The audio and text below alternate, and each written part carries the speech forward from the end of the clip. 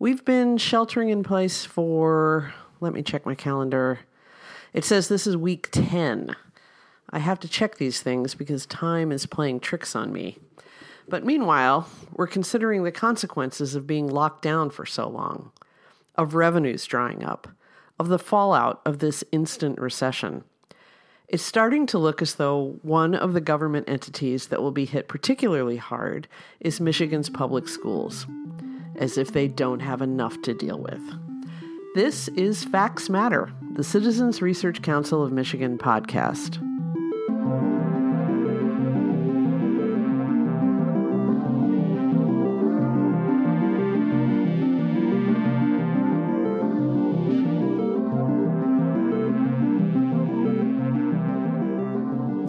I'm Nancy Derringer, Communications Director for the Research Council, and in this podcast, we look at Michigan through a policy lens.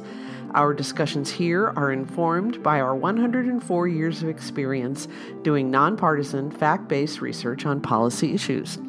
We hope this podcast will serve as another way for the public to access our work, which is, as always, free and available to all at our website. My guest today is Craig Thiel in faraway Lansing. Welcome to my socially distanced colleague. Hello. Today, Craig, we had some really alarming news leak out of Lansing, and that is that Michigan's public schools, both traditional and charter, could be looking at some severe funding cuts as a result of the pandemic. Explain for those listeners who may not be entirely clear on how Michigan schools are funded. Explain how that happened. Right. So in Michigan, your local school district is supported by state taxes in a majority sense, as opposed to your local property taxes. And Michigan's kind of unique in that respect, because in most states, the local property tax generates the majority of resources for local education. But since 1994, state taxes have played the primary role, and those state taxes are sales taxes, income taxes, as well as some smaller tax that the state collects and then shares with school districts, basically on a per pupil basis. So when state tax revenues decline, that means cuts to K-12, local K-12 budgets. Okay. And in Michigan, it is a sales tax. Right. So the sales tax on retail sales goes into the school aid fund. I think about 75% of the overall sales tax goes into the school aid fund, which then joins these other tax sources to fund the state allocation to local districts. So with the drying up of, shopping and restaurants and all forms of commerce, entertainment, sales tax revenues have gone down. Right. They've really gone down. So really. By the end of this week, we should have a better idea of the size of that cut after the revenue estimating conference. But if the revenue has fallen enough, schools may not get the full amount of the funding allowance they were promised and budgeted for at the beginning of the school year. That's one thing I learned from you only recently, is that the school aid fund dollars are paid out on a monthly basis throughout the school year, throughout the calendar year, right? Right. A couple things to keep in mind. One, schools operate on a slightly different timeline than the state does. So schools start their fiscal years July 1, they run through June 30th. They were notified last summer, early summer, what their state allocation was going to be for this year. They budgeted. They've operated almost 11 months so far of their 12-month fiscal year, have spent according to those revenue estimates. And here we are in, late February, early March, in the midst of a pandemic and seeing an economic recession on the heels of that, and seeing the reduction in sales tax revenues along with other state tax revenues, drying up and affecting the state revenues, which then funnel down, as I described earlier, to the locals. So they're near the end of their fiscal year, and the state's still collecting the taxes to support the funding to schools.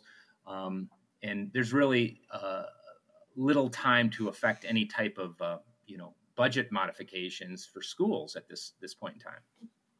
Right. Certainly for this school year, which is kind of petering out. But how will these cuts be distributed across Michigan's school districts?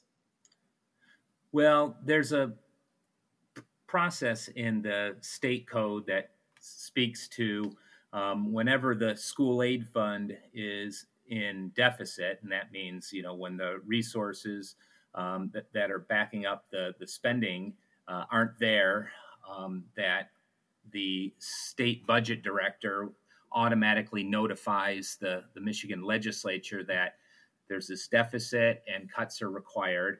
And the state law says that the cuts will come on a per student prorated basis. So if the reduction is $100 a kid or $200 a kid or $500 a kid, the automatic kind of default is this prorated across the board cut to every kid's foundation allowance or per pupil amount of funding that they get from the state.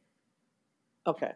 Now, you just said this. Michigan distributes its funding per enrolled pupil. It comes out to about $8,000, stuffed in the backpack of each kid as they start school. But it's one of those solutions that sounds fair, because obviously if you have more children enrolled, you need more money to teach them, and we can figure that out. That's pretty common sense. But it fails to acknowledge that not every student has the same needs and doesn't cost the same amount to educate. So let's talk about some of the factors that make some children more expensive to teach than others. Can you run through a few?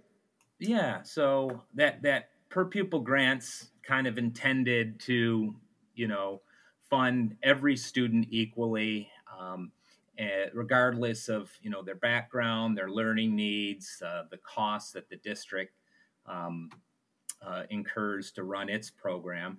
And that per pupil grant amount, like you said, is about $8,000. And when it needs to be cut in this proration or automatic reduction process, it cuts every grant equally. And from the standpoint of students who are having a challenge reading, learning to speak English, kids who are from a economically disadvantaged household that has challenges not just in school but are outside of school that impact their ability to learn in school. All of these factors affect their learning and therefore the resources that are needed to help them.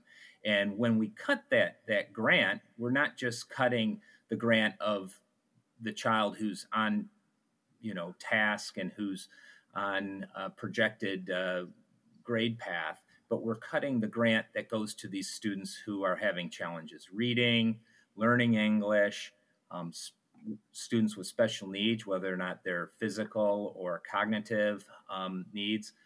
All of those kids get cut, their funding gets cut equally as those students that don't have those learning challenges. Right. And I think you recently posted a blog about this in the last few days where you talked a little bit about the thinking in education circles about the difference between adequacy and equity, I believe. I don't think you use those terms, but I think that's kind of how it shakes out, which is the idea that every district should get the same amount for every child. Is one of those things that's equity, but it may not be adequate to teach very poor children who have special challenges, or children from very poor homes, rather. It's not adequate to teach kids who are learning English as a second language, et cetera, et cetera. How would we go about in a time like this with such a severe funding cut, on the horizon, how would we go about cutting in such a way that we don't disproportionately burden those students in those districts dealing with those students who have very significant learning challenges? Well, it's a great question. Don't have a simple solution, but we did make some suggestions in a blog that we recently put up. But just thinking back, kind of over time, the Michigan funding model has been one that was trying to right a serious wrong, 30 years ago, which was great disparities in how much just base funding that each district got. And so over time, we've slowly narrowed that gap between those high spending districts and those low spending districts. And the focus has been on, as you mentioned, just equal distribution of funds. And that's a notable policy goal. That's something that Michigan set out to do, and I would say, is well into achieving that. But what that ignores is what you speak to, which is, the added costs of addressing the needs of these other students that go above that base funding amount. And in recent years, we've seen a concerted effort in Lansing in terms of the state aid budget, school aid budget, to put additional dollars into at-risk student funding, special education, kids who are early learners and learning to read and having difficulty and upping our third grade reading scores, noting that is just such a key foundational piece for what they do in the rest of their time in the public schools. So there's been this effort to kind of shift, if you will, away from the singular focus on just getting equal dollars to every kid to there are some kids who need additional resources and we should attend to those. And the point in our blog was that by just relying on the blunt instrument of across the board cuts to deal with these budget shortfalls really works at cross purposes with this focus on funding kids based on their need as opposed to just giving everyone the same amount of money. So that when we're adding money, there's been a focus to see that there's different costs in the system. And I think the same logic should apply when you're pulling dollars out because of the budget shortfall. We shouldn't necessarily pull out the same dollars for kids who have special educational needs as those that aren't burdened by those same challenges. Exactly. So, okay. Now, I understand we're still talking a few days ahead of the revenue estimating conference, and we don't know exactly what these cuts will be, and we also don't know what they're going to look like because it's up to individual districts to balance their own budgets. Do you have any special knowledge or prognostication ability to kind of guess how they will be carried out? I mean, most of the money that we spend on education goes to pay teachers. It's a personnel issue. Do you think we might see teacher layoffs, school years shortened? It's going to be hard to do this. How do you think it might be carried out? Right. I think that's something we don't know. We will wait and see what the actual numbers are on Friday in terms of what the size of the shortfall is. I should note that we talked about this blunt instrument of across-the-board cuts, and that's the default method. Also within state law is the option for the legislature to step in within 30 days of that shortfall notification to step in and propose cuts of an equal amount but distributed differently. And that's what we were suggesting that the lawmakers consider as an alternative to these across the board cuts, and then take a much more refined look at where the budget could be cut so as not to harm those students that are most in need of the state resources that we're providing. So, again, Friday we'll find out, how much the deficit looks like in the school aid budget. It'll also set the clock for the legislature to act in terms of offering an alternative to the per pupils across the board cuts.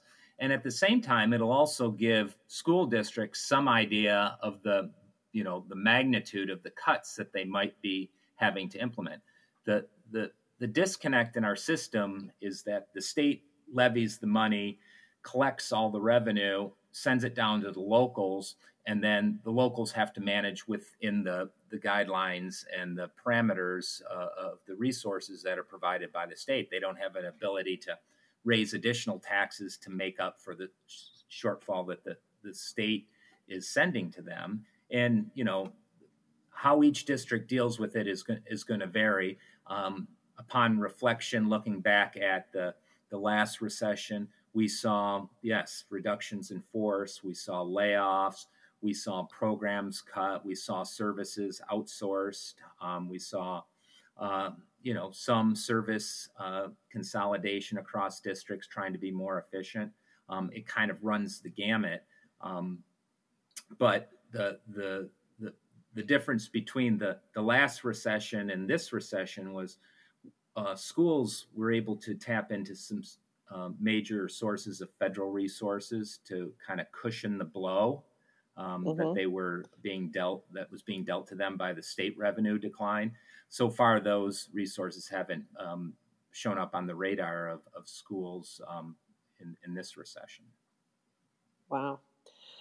So we understand that the recovery of this economy will probably take some time. I mean, I've heard two models. The wildly optimistic one is the V-shaped recovery, and the less so model is, I think they call it the Nike swoosh, which is the drop and then sort of the slow climb back. But and obviously we don't know which one it's going to be, or if it's going to be something else entirely, or somewhere in between. But any guesses as to when schools might be made whole, or if they ever will be made whole? I've heard that our spending on education has not kept pace with inflation over the years, and if you adjust the dollars spent, we're actually spending less on K-12 education than we did in recent years. Well, the numbers are Michigan has been increasing funding for education basically since 2012, and those increases have been in excess of inflation.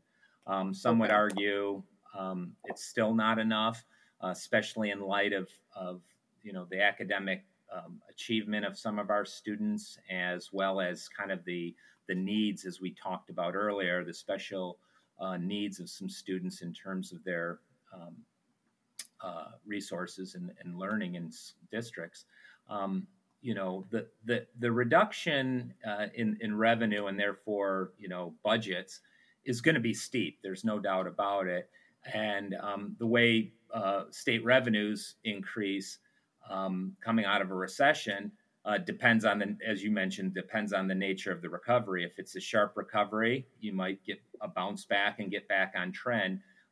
Most economists are not predicting a super sharp recovery and more of a gradual climb, which suggests to me that, this is not just a short-term one-time hit to school budgets. It's going to be kind of a reset at a lower level and then a very gradual incremental increase, likely, increases that are well below inflation for the foreseeable future.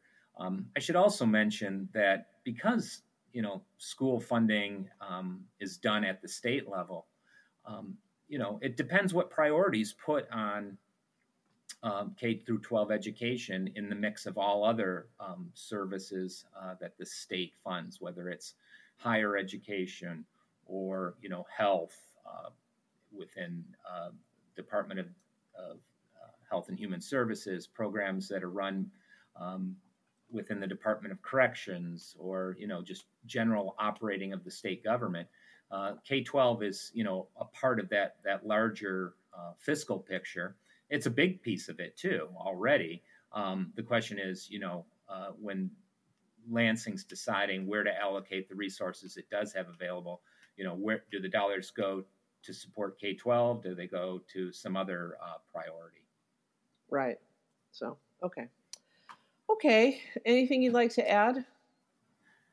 No, we'll have a better sense next week, and we will, as always, be keeping people informed via our blog, our Twitter, and all our other media platforms.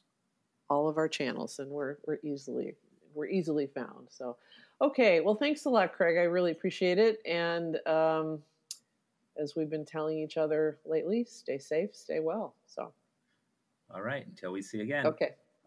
And with apologies for some of the audio issues, that will do it for this edition of Facts Matter, the Citizens Research Council of Michigan podcast. Remember, the council operates as a public resource, and all of our papers, along with blogs, op-eds, and other resources, are available for download on our website, crcmich.org.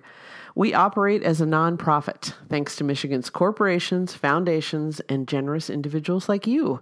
If you'd like to make a donation, go to our website, crcmich.org, and click the Get Involved tab on the homepage.